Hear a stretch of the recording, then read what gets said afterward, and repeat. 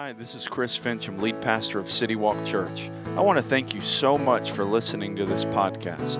If you don't already know, the best way to stay connected with City Walk Church is with our app. Just go to your device's app store and search City Walk Church to find it. Whether you've been a longtime follower of Jesus or you're just investigating faith, our hope is that this message will help you take your next step in that journey. If you're in the area, we would love to have you come join us in person. For more information or to plan your visit, check us out at citywalkchurch.com or on social media at WeAreCityWalkCA. Morning. Good morning, those of you that are watching online. We are thankful that you're joining us. Maybe you're listening to this on a podcast throughout the week. We're thankful whether you're here in person or listening to this or watching this. Thankful that you're celebrating with us 3 years of God's faithfulness. And that's really what today is all about. It's about our value. Our very first value as a church is we want to be a church that keeps Jesus the lead story. And so today as we celebrate, as we eat cupcakes in the name of Jesus after we're done here, man, we want to just continue to point to Jesus and His faithfulness over these past 3 years. It has been a really good journey so far. Those of you that don't know me, my name's Chris, and I grew up in the state of Florida. And so if you know me well, you know that yesterday was a really hard day for me. I'm a Tampa Bay Buccaneer fan, and yesterday was not a good day. So we're going to have a prayer meeting after church and pray that Tom Brady changes his mind, or that Aaron Rodgers decides he likes Florida and wants to come down and hang out for a little while. But I grew up in Florida, and growing up in Central Florida, it's a place. I grew up in a city called Lakeland, and it's kind of between Tampa and Orlando. And Central Florida is a place that literally the entire world comes to. It used to be in the mid-'70s, it was a bunch of orange groves and swamps. But over the years, because of a man by the name of Walt Disney, everything changed. Walt Disney was one of those guys that when he looked at opportunities, other people saw them as, man, what are you thinking about? That looks impossible. But Walt was a guy, and you know this, that has impacted the entire world because he looked at situations that maybe other people couldn't see vision for or saw as impossible. And he was a guy that stepped into those things, and because of it, man, he's marked the entire world.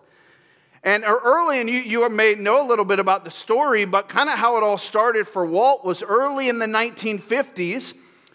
He was, sitting down. He was actually on a bench watching his girls on a carousel, and he had this idea that why isn't there some type of an amusement park where the whole family can spend time together? And to him, so far, there wasn't anything that really met his standards. And so that birthed in him this idea of this family-driven, family-friendly amusement opportunity, and which we all know now as Walt Disney World and Disneyland.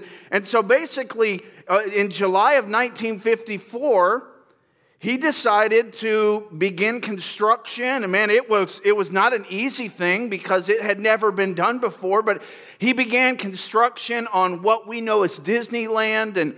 And people looked at him and thought, man, what are you thinking? Like what, Walt? Did you smoke something? What's going on? Eat some really bad pizza? What are you doing? And he had this vision to create this, and it was expensive, and it ended up costing more than what it was supposed to.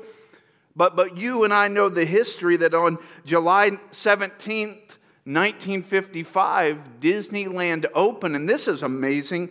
90 million people watched the opening of Disneyland on TV. I mean, it was something that our entire country, some of you may be like, I watched it when I was a little kid. I remember. Some of you weren't even thought of. I wasn't even thought of back then. But some of you may be like, yeah, I remember. And one of Walt's he had a lot of great quotes, and if you read through his story, it's just there's a lot there, a lot to learn from. But one of the quotes that he's famous for that I like the most, Walt said it this way, and it kind of is a really good picture of his life. It's simply this. He says, "It's kind of fun to do the impossible." Walt was a guy that when he looked at opportunities, he saw something that other people didn't see. When other people looked at an obstacle, or they looked at a swamp, or they looked at an orange grove, even in Florida, he saw something different. And for him, he got a lot of joy out of doing things that other people wouldn't even attempt. There was a guy in the Bible, and whether you grew up in church or not, you may have heard of this guy. There was a guy in the Bible who had a very similar mindset to Walt. And this guy's name, we find him talked about in the Old Testament in a book that is named after him. His name is Nehemiah. And Nehemiah, as you look through his story, was a guy that in many ways did things that other people probably wouldn't attempt and wouldn't even see the vision to attempt, but he attempted things that others would see as impossible. And if you have your Bible or in the app, or you can see it up on the screen, we enter this guy's story at the very beginning of the book named after him, Nehemiah chapter 1, verse 1. It says this: "In the late autumn, in the month of Kislev, in the 20th year of King Artaxerxes' reign, I was at the fortress of Susa." So basically what Nehemiah, he had like the coolest job that you could ever have. So he was serving at the Persian winter palace with the king. He was the cupbearer for the king. And so what the cupbearer was is somebody that basically tasted all the food and anything that the king would eat or drink. Somebody had to taste it first to make sure it wasn't poisonous. And so, man, your whole job is, man, you get to eat everything the king eats, and you actually get to eat it before him. That's your job. And so he was the cupbearer for the king. He was in this Persian palace. It was November, December-ish of the year 446 BC. And so he's there, and it says this in verse 2. "Hanani, one of my brothers, came to visit me with some other men who had just arrived from Judah. I asked them about the Jews who had returned there from captivity and about how things were going in Jerusalem." And so Nehemiah, he's serving, he's, eating the king's food, and he's doing his job. And one day his real brother came, and his name's Hanani, and he came 700 plus miles from where they were from kind of home. I think we have a map where Nehemiah was. Nehemiah was in Susa. And then his brother was all the way over here in the Jerusalem area. And so this is about 700 to 800 miles. So this isn't like back then. This isn't like, hey, let's just get on a plane and we'll be there, here in an hour and a half. This is like we're taking months of our time and we're walking or getting on horses, stuff that's what we're doing. And so his brother gets there, and just like you do when you see a family member you haven't seen in a long time, one of your first questions is, hey, how are things back home? How have you been doing? And so that's what Nehemiah did. He said, hey, bro, how's things at home? How's things back in Jerusalem? Tell me what's going on with everybody. And his brother gives him this report in verse 3. He said, they said to me, man, things are not going well. Oh, okay. He goes on. He says, for those who return to the province of Judah, they are in great trouble and disgrace. The wall of Jerusalem has been torn down, and the gates have been destroyed by fire. The news could not have been much worse. Basically, Hanani, Nehemiah's brother, hey bro, how's things back home? It's not good.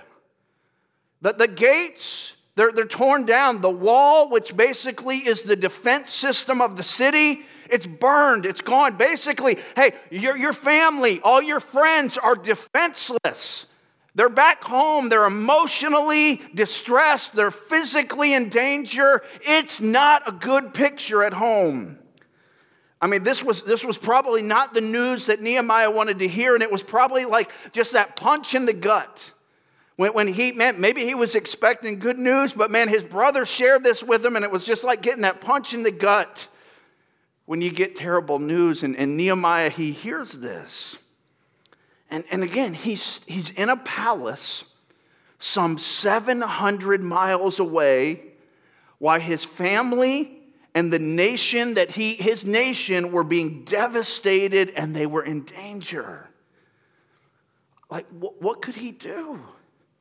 I mean, from a human perspective, he's just heard heartbreaking news that he can do absolutely nothing about. Maybe you've felt that. In fact, you probably have at some point in your life. You've gotten some news and you know what it feels like to just get punched in the gut.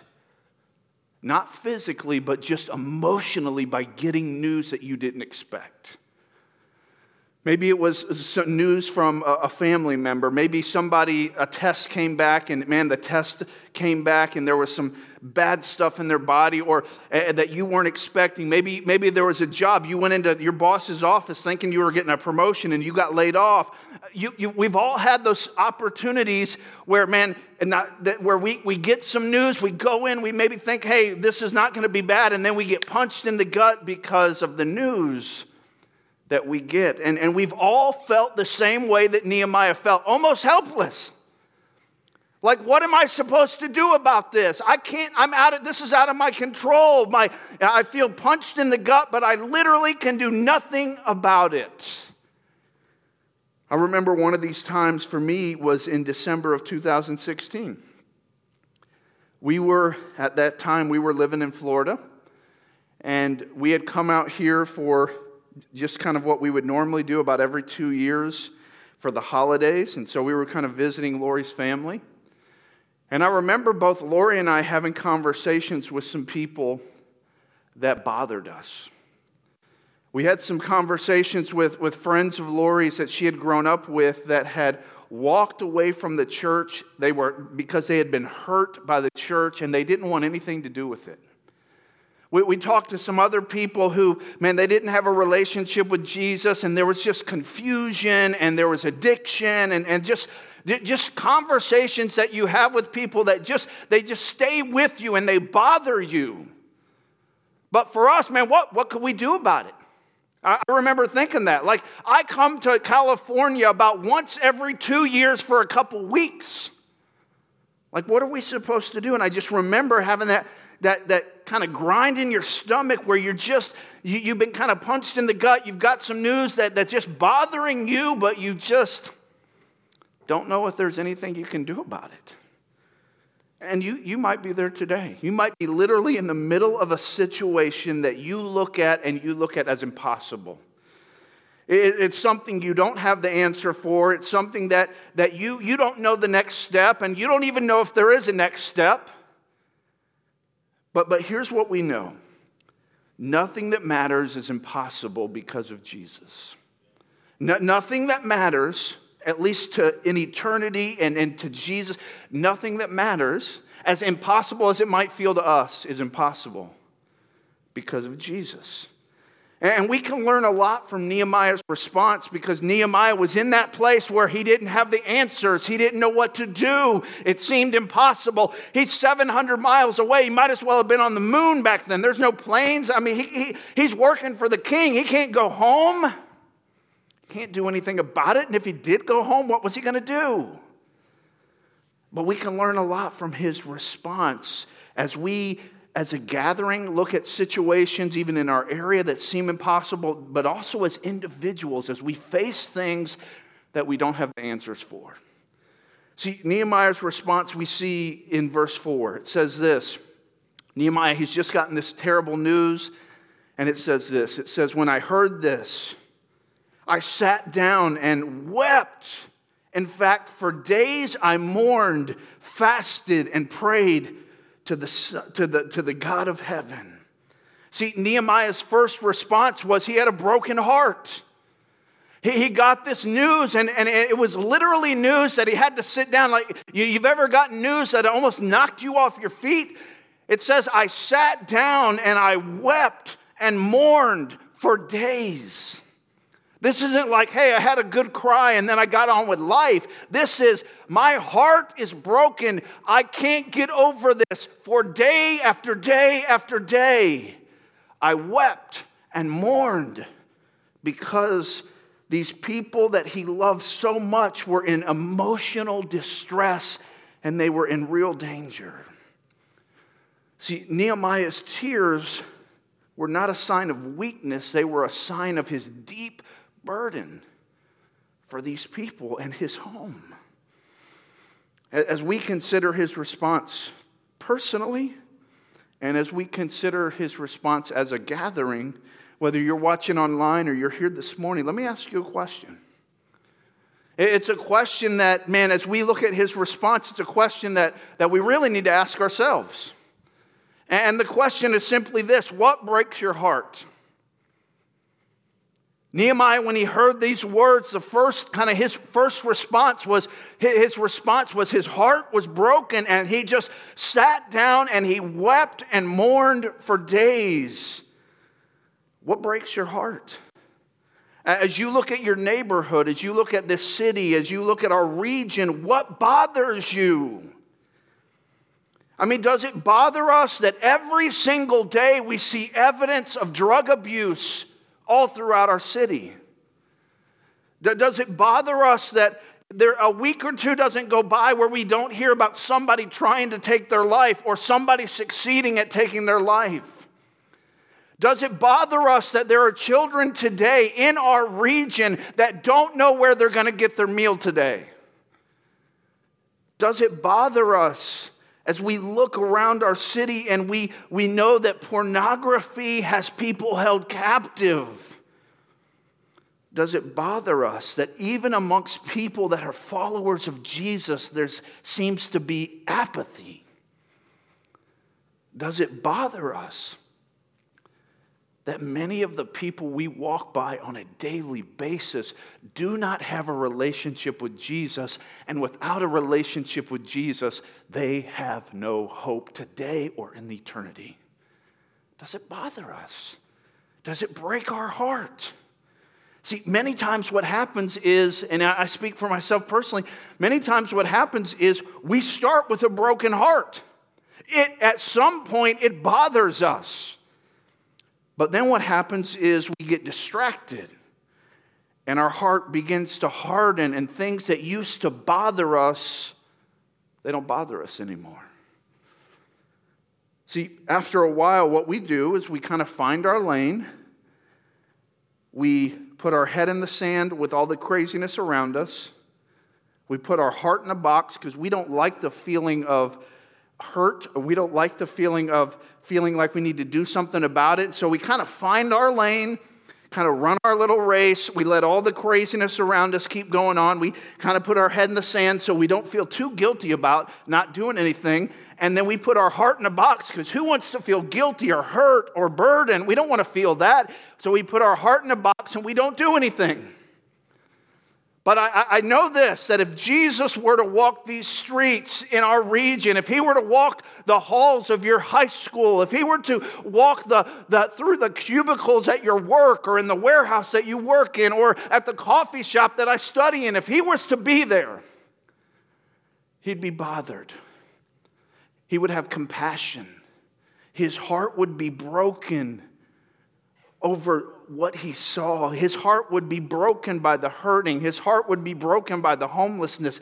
His heart would be broken by the addicted, the apathetic. His heart would be broken over the lostness, and he would have compassion on them because he would see them as sheep without a shepherd. See, Nehemiah, as he heard this news, his first response was he responded with a broken heart. But then after his initial response of a broken heart, he moved to another response, and that was to desperate prayers. It says in that same verse we just looked at, it says, when I heard this, I sat down and I wept In fact, for days I mourned. And then it says, I fasted and prayed to the God of heaven. Again, this isn't a little quick prayer. This is like for days I fasted and I prayed desperately to the God of heaven. See, he was the cupbearer to the king. He had access to the king. He had access to a guy that had the resources and power to help him do something about this issue, but yet he didn't go to the king. It says he went to God. He went desperately to God with what was breaking his heart. And if you read through this story in verses 5 through 7, you can see what he said. The first thing he did was he confessed sin. He confessed personal sin. He confessed the sin of his nation.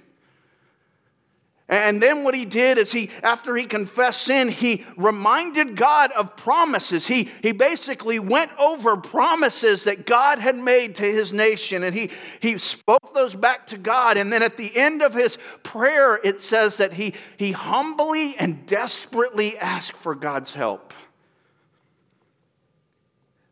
See, for me personally, over the last few years, really about the last 3.5 years, prayer has changed in my own life. God has been doing some things in my life, and it's really taught me a lot about prayer that, 4 years ago, I didn't understand. I have a long way to go, but I've definitely, I've been in like a school of prayer, just a season where God's teaching me. And here's what I noticed, and maybe you can relate with this, is we treat prayer like we treat salt and pepper. Here's what I mean. You're going to maybe do this today. You're going to go home, and maybe for you do a family dinner on Sunday, or at some point, you have a special dinner, and somebody puts hours of work into that dinner, and we cook, we get things ready, we go to the store, we put a lot into it, we prepare it, we go to the table, and we set the table and make it look good. The centerpiece is great, the forks and the knives and the spoons are where they're supposed to be, and it looks great. The food smells great. Somebody's put a ton of time into it. Then you sit down, and maybe it's your tradition, like it is our family. We pray before we eat, and we thank God for our food. And then after all that's done, as people are starting to eat, here's what somebody will say. Hey, can you pass the salt and pepper? That's normal. Oh, yeah, let me grab that for you. And here's what we do. We've already worked, we've already made all the food, we've already put a lot into it, but we're just going to take the food up, maybe just a notch or two. We're just going to sprinkle a little bit of salt and pepper on it to just give it a little more flavor, just to add a little bit to what we've already put a lot of time into. And for a lot of us, that's how we treat prayer. It's like, we've done all the work, we've done all this stuff, but we're Christians, so we probably should pray a little bit. So at the end of all of our work, and now that we're ready to do the deal, could somebody kind of lead us in prayer real quick? We just need to sprinkle a little bit of prayer on this thing.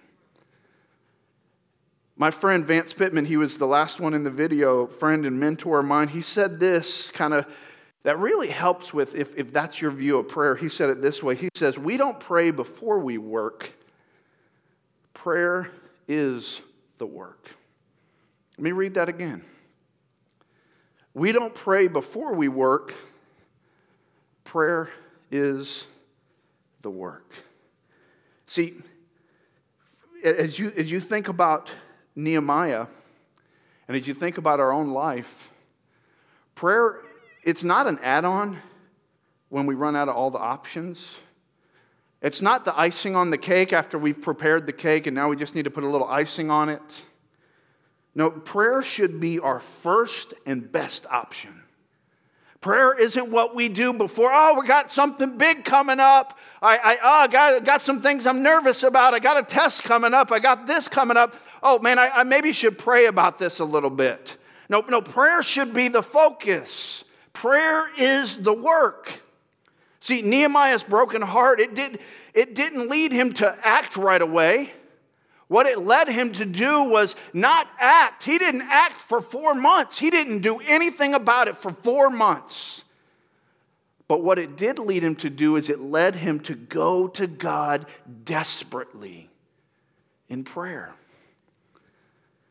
Which leads us back to that question, and maybe let me add another one. So the question is this, man, what breaks your heart? What breaks your heart? If you're one of those that, man, you've allowed your heart to get calloused, would you just ask God, even in this moment, man, would you just pull away those calluses on my heart? Like, what breaks your heart? What bothers you? And then the second question is, hey, what place has prayer played in your response? What breaks your heart? And then where has prayer, has it fit into what you're going to do? Has it fit in at all? Has it fit into the response you have? If you're watching online, has prayer been a natural, hey, this breaks my heart. There's an impossible situation. Hey, before I go do anything about it, the most important thing I can do is pray. Have we found ourselves with that rhythm? See, for Nehemiah, like I said, after he sat down, he wept, he prayed, he fasted for 4 months.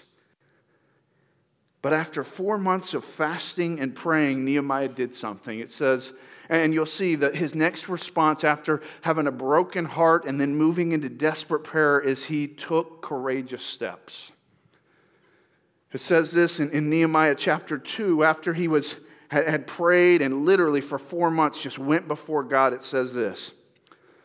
Early the following spring, so we're talking, like I said, about 4 months later, in the month of Nisan, during the 20th year of King Artaxerxes' reign, I was serving the king his wine.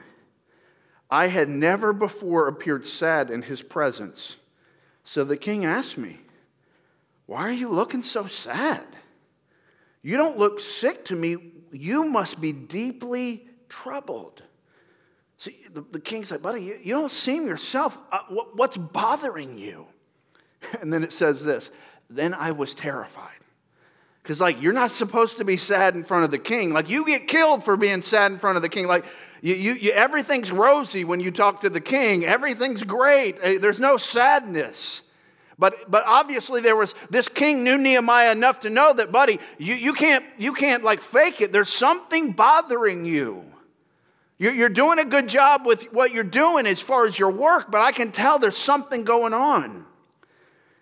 And so it says, in that moment, as Nehemiah, I mean, he's in that spot, and you've maybe been in this spot where, man, he has prayed and he has had a broken heart, and now he's in that moment. He has to decide, am I going to take a step forward? Am I going to basically play this thing off and not tell the king? The king's literally said, "Hey, buddy, what's going on? What's bothering you?" In that moment, Nehemiah had to make a decision. Was he going to play it safe? Or was he going to take a courageous step forward? And he decided to take a courageous step. It says this, "But I replied, 'Long live the king. How can I not be sad? For the city where my ancestors are buried is in ruins. The gates have been destroyed by fire.' The king asked, 'Well, how can I help you?'" And I love this. You ever done one of these prayers? Like just a quickie. Like, "How can I help you?" "Lord, help me." With a prayer to God of heaven. He just gave a quick one. He had been praying for 4 months, but he's like, "I need to just one more time." And he throws up a prayer to God. And then what he does after he prays to God, he says, "I replied, 'If it please the king, and if you are pleased with your servant, send me to Judah to rebuild the city where my ancestors are buried.'" See, he made a decision to step forward courageously. See, as he had been praying and fasting, he had laid out a plan. And then when the opportunity came, he boldly went forward and he asked for the king's help. And God honored his step of faith and gave him success. See, sometimes in our lives, we get gun shy.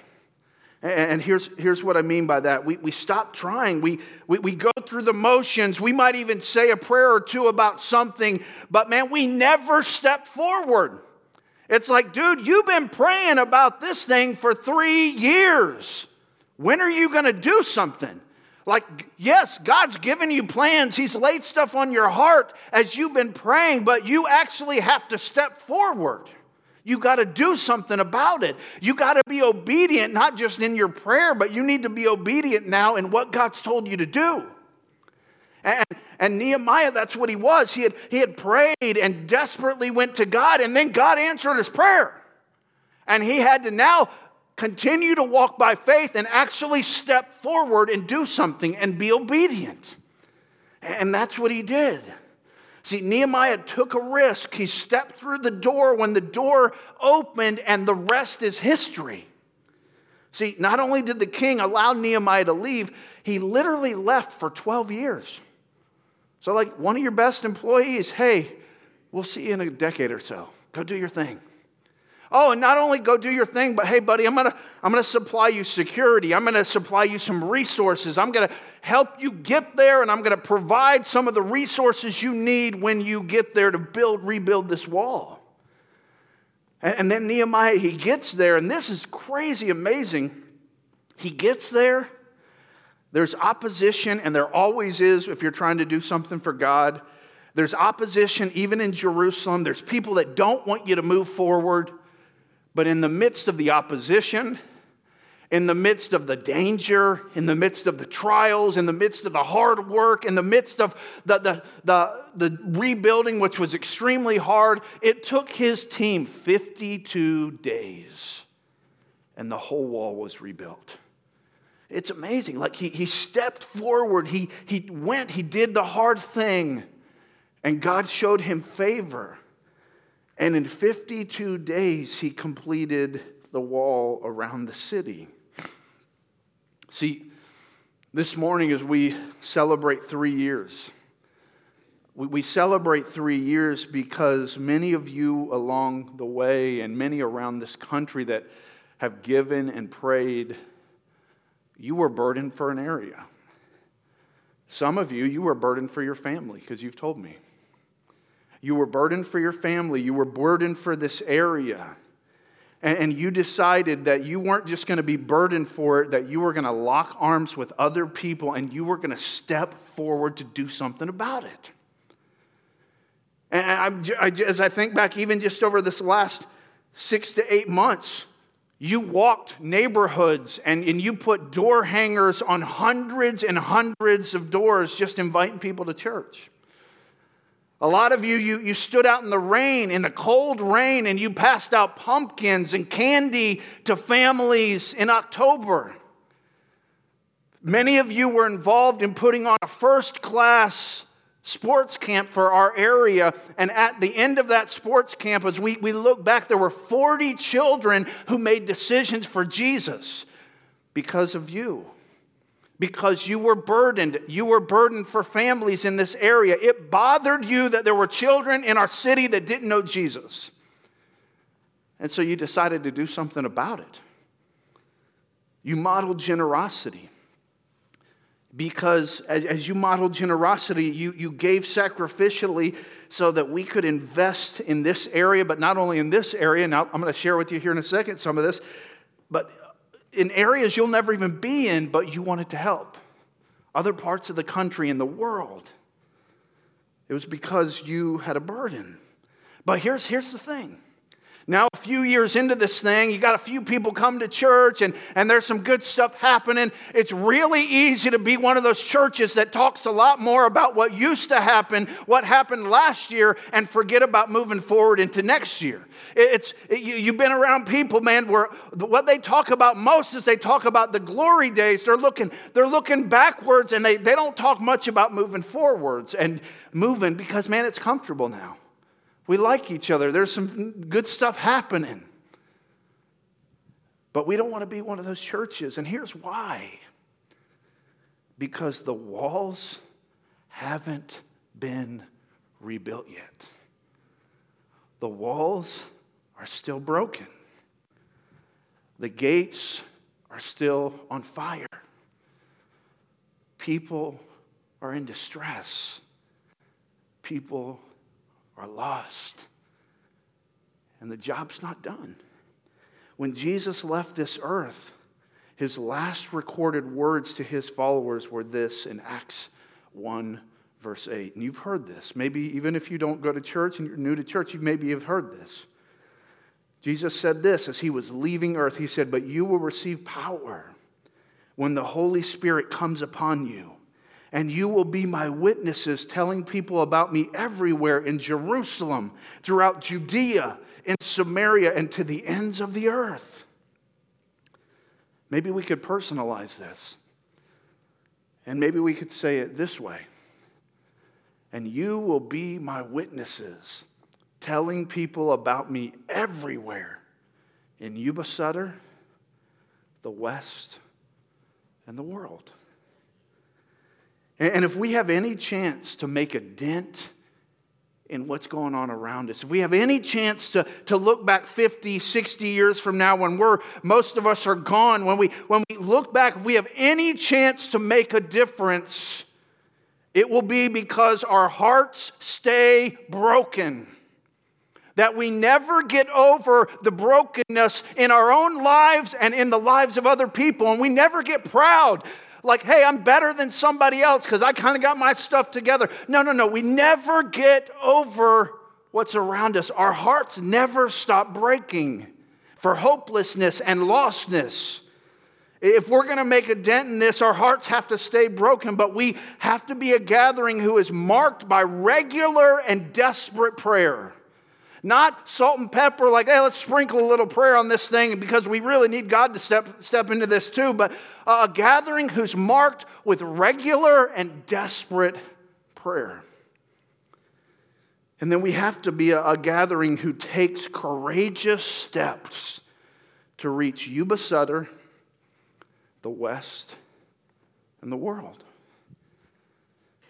And as we move into this new year, I want to share with you just briefly, and for those of you that are watching online, and for those that maybe you're visiting today, this is a little bit different day because it's our birthday. And so I want to share with you some things that we're going to do over this next 11 months to reach and minister to and love Yuba Sutter, the West, and the world. Let's start with Yuba Sutter. First thing that we're going to do this year, the first one will be on February 20th, is we're going to have 5 worship and prayer nights. And I honestly hope they're the highest attended services that we have. Because that's what it needs to be the highest attended service we have. Because we need to be a people that go to God, not just salt and pepper, but really go to God and cry out to God for the things that we want to see God do. Another thing we're going to do on February 20th, so that'll be at night. During the day, we're going to do a baby shower for a Woman's Friend Pregnancy Center. We did this last year, and basically you'll hear more about it. We collect new items for babies, and then we take all that down and we give that to our local pregnancy center to be a help to them. We're going to start something brand new that I'm not invited to. And if you're a dude, you're not invited to it either. We're going to start a thing called The Table that is going to be a gathering for women in Yuba Sutter to reach and encourage the women of Yuba Sutter. We're going to do 5 or 6 of these this year. The first one is on March 7th. So it's the first Monday in March, so stay tuned. We're going to do that. We're going to do in July again, we're going to do another city sports camp. We're going to do one this year in Yuba City, and then next summer, we're going to do one in Yuba City, and we're going to do one in Marysville the same time next summer. So this summer, we're going to expand so we can get about 20 to 30 more kids. We had about 100 this year. We want to expand that, more opportunities for kids to come. And we do this absolutely free for the community. And so we're going to do it again. And then the last thing that I want to introduce to you that's basically for this area. In October, we're going to partner with a friend of mine that also goes to this church. And we're going to do a leadership conference. John Maxwell puts on a leadership conference, and we're going to bring it to this area to pour into and encourage business leaders, education leaders, nonprofit leaders. We want to do something to just breathe life and encourage and help the people that are making this thing run in our city. And so Yuba Sutter, we want to be about ministering and reaching. And so these are just a few things that we're going to do this year to get involved in what's going on in this city and try to be a help to this region. The second thing is obviously Yuba Sutter. We want to be a part of reaching the West. And what I mean by the West is that like the Mountain and Pacific time zone, kind of our region of the country. And so a few things that we're doing. We're partnering with the local church, which sounds like, of course we're partnering with a local church. No, it's actually the name of a church that's planting in 3 weeks in Denver. So you guys know Justin McKay was here with us. He was with us at the beginning of the school year. He and his wife Lacey are planting a church right outside of Denver. Their very first service is on February 20th. And we've been able to give them, I think, about $2,600 to help them. We've been able to provide them some coaching and some encouragement. One of our city groups has kind of taken them on and is trying to just do some things to care for them. And so Justin McKay, and then there's another church that we're partnered with that we're helping, and it's called Hugh Church, and it's planting in the Bay Area this spring. And in fact, I think we have a quick video from Sam, one of the pastors there. Hey, City Walk Church, a very happy 3rd birthday to you guys. I am Sam Purley. I'm a co-pastor of Hugh Church, launching Hugh Church here in South Bay. We are a church plant and we've had this privilege of partnering with City Walk Church. You guys are blessed with great leadership in Pastor Chris and Laurie, and we've had an opportunity to catch a glimpse of what God is doing through you in Yuba City and beyond. Great going. Keep up the good work. We are looking forward to many years of God's faithfulness in using you to be a blessing to everyone around you. We are high-fiving you. We are cheering you. We are conveying our wishes and are supporting you through our prayers, love, and warmth.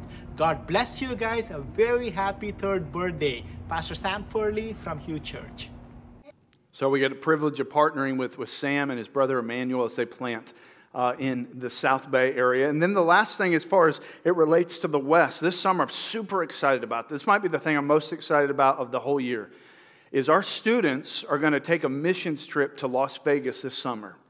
And we're going to go to Las Vegas. We're going to partner with Hope Church, which is another one of our partner churches, and we're going to minister to the city of Las Vegas and be a part of some of the programs that they have there. And so July, we're going to have that option for students to go and just be a part of doing some things to help in that city. And so that's exciting. So Yuba Sutter, the West, and then let me finish up with some things that we're going to do as it relates to the world. God has opened up a cool door for us. He's opened up a door for us in the country or in the region of North Africa. We are partnering with a young couple. I can't show you their picture. I can't tell you their name because this is on video just for their own safety. But we're going to partner. We already are partnering with a young couple there that is in one of the countries in North Africa and is there to reach that Muslim world. To just give you a little picture of what North Africa is all about, you can put that next slide up. North Africa, that region, it's about 7 countries is in that region. About 110 million people. So we're talking quite a few people. 99.9% of them are Muslim. There's 27 languages and there's 88 unreached people groups in that area, in that region. And for me, I had a chance this past couple months ago, I had a chance to kind of quietly go to North Africa with another couple friends of mine. And so we spent about a week in that region, and here's what broke my heart about that region. As I walked around the city I was in, it broke my heart to think literally every person that I'm looking at most likely does not know Jesus. And most likely, no one will ever tell them about Jesus. They don't have a neighbor that's going to come to there and invite them to church. No, they don't know Jesus now, and no one in their lifetime will probably ever share Jesus with them. And I just, as I was walking around, you can even see in this picture one of these huge mosques in the back. It just burdened my heart. And so as a gathering, we're going to take on this region and partner with some other churches. And we just want to be a part of helping reach that region for Jesus. And so we're going to pray. We've already, because of your generosity, we've already been able to give some money to help this missionary. And then we're going to go. Like I'm going to invite some of you guys to go with me. And we're going to go back and we're going to be on the ground and we're going to talk to Muslim people about Jesus. We're going to go. And so as we kind of close up this morning, and again, if you're new or you're visiting, it's a little different than normal. I'm going a little longer than I normally do. But I wanted to just give you some clarity as if you're part of this gathering, we have an opportunity to make a difference in Yuba Sutter, the West, and the world. And as we close, as we move into this fourth year and as we kind of close, this is the question I want to leave you with. If this is who you call home, if City Walk is home, simply this: what part does God want me to play in reaching Yuba Sutter, the West, and the world? And here's what my prayer is: that you'll just say yes. Whatever God tells you.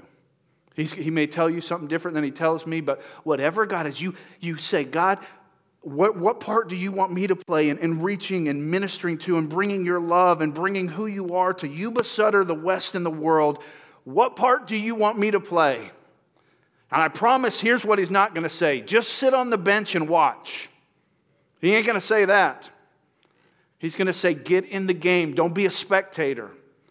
And here's what I hope is that if He tells you to go and be a cornerback, go be a cornerback. If He tells you to go be the quarterback, go be a quarterback. If He tells you to be a running back, be a running back. If He tells you to go, hey, you're in charge of the water, you take water to the team.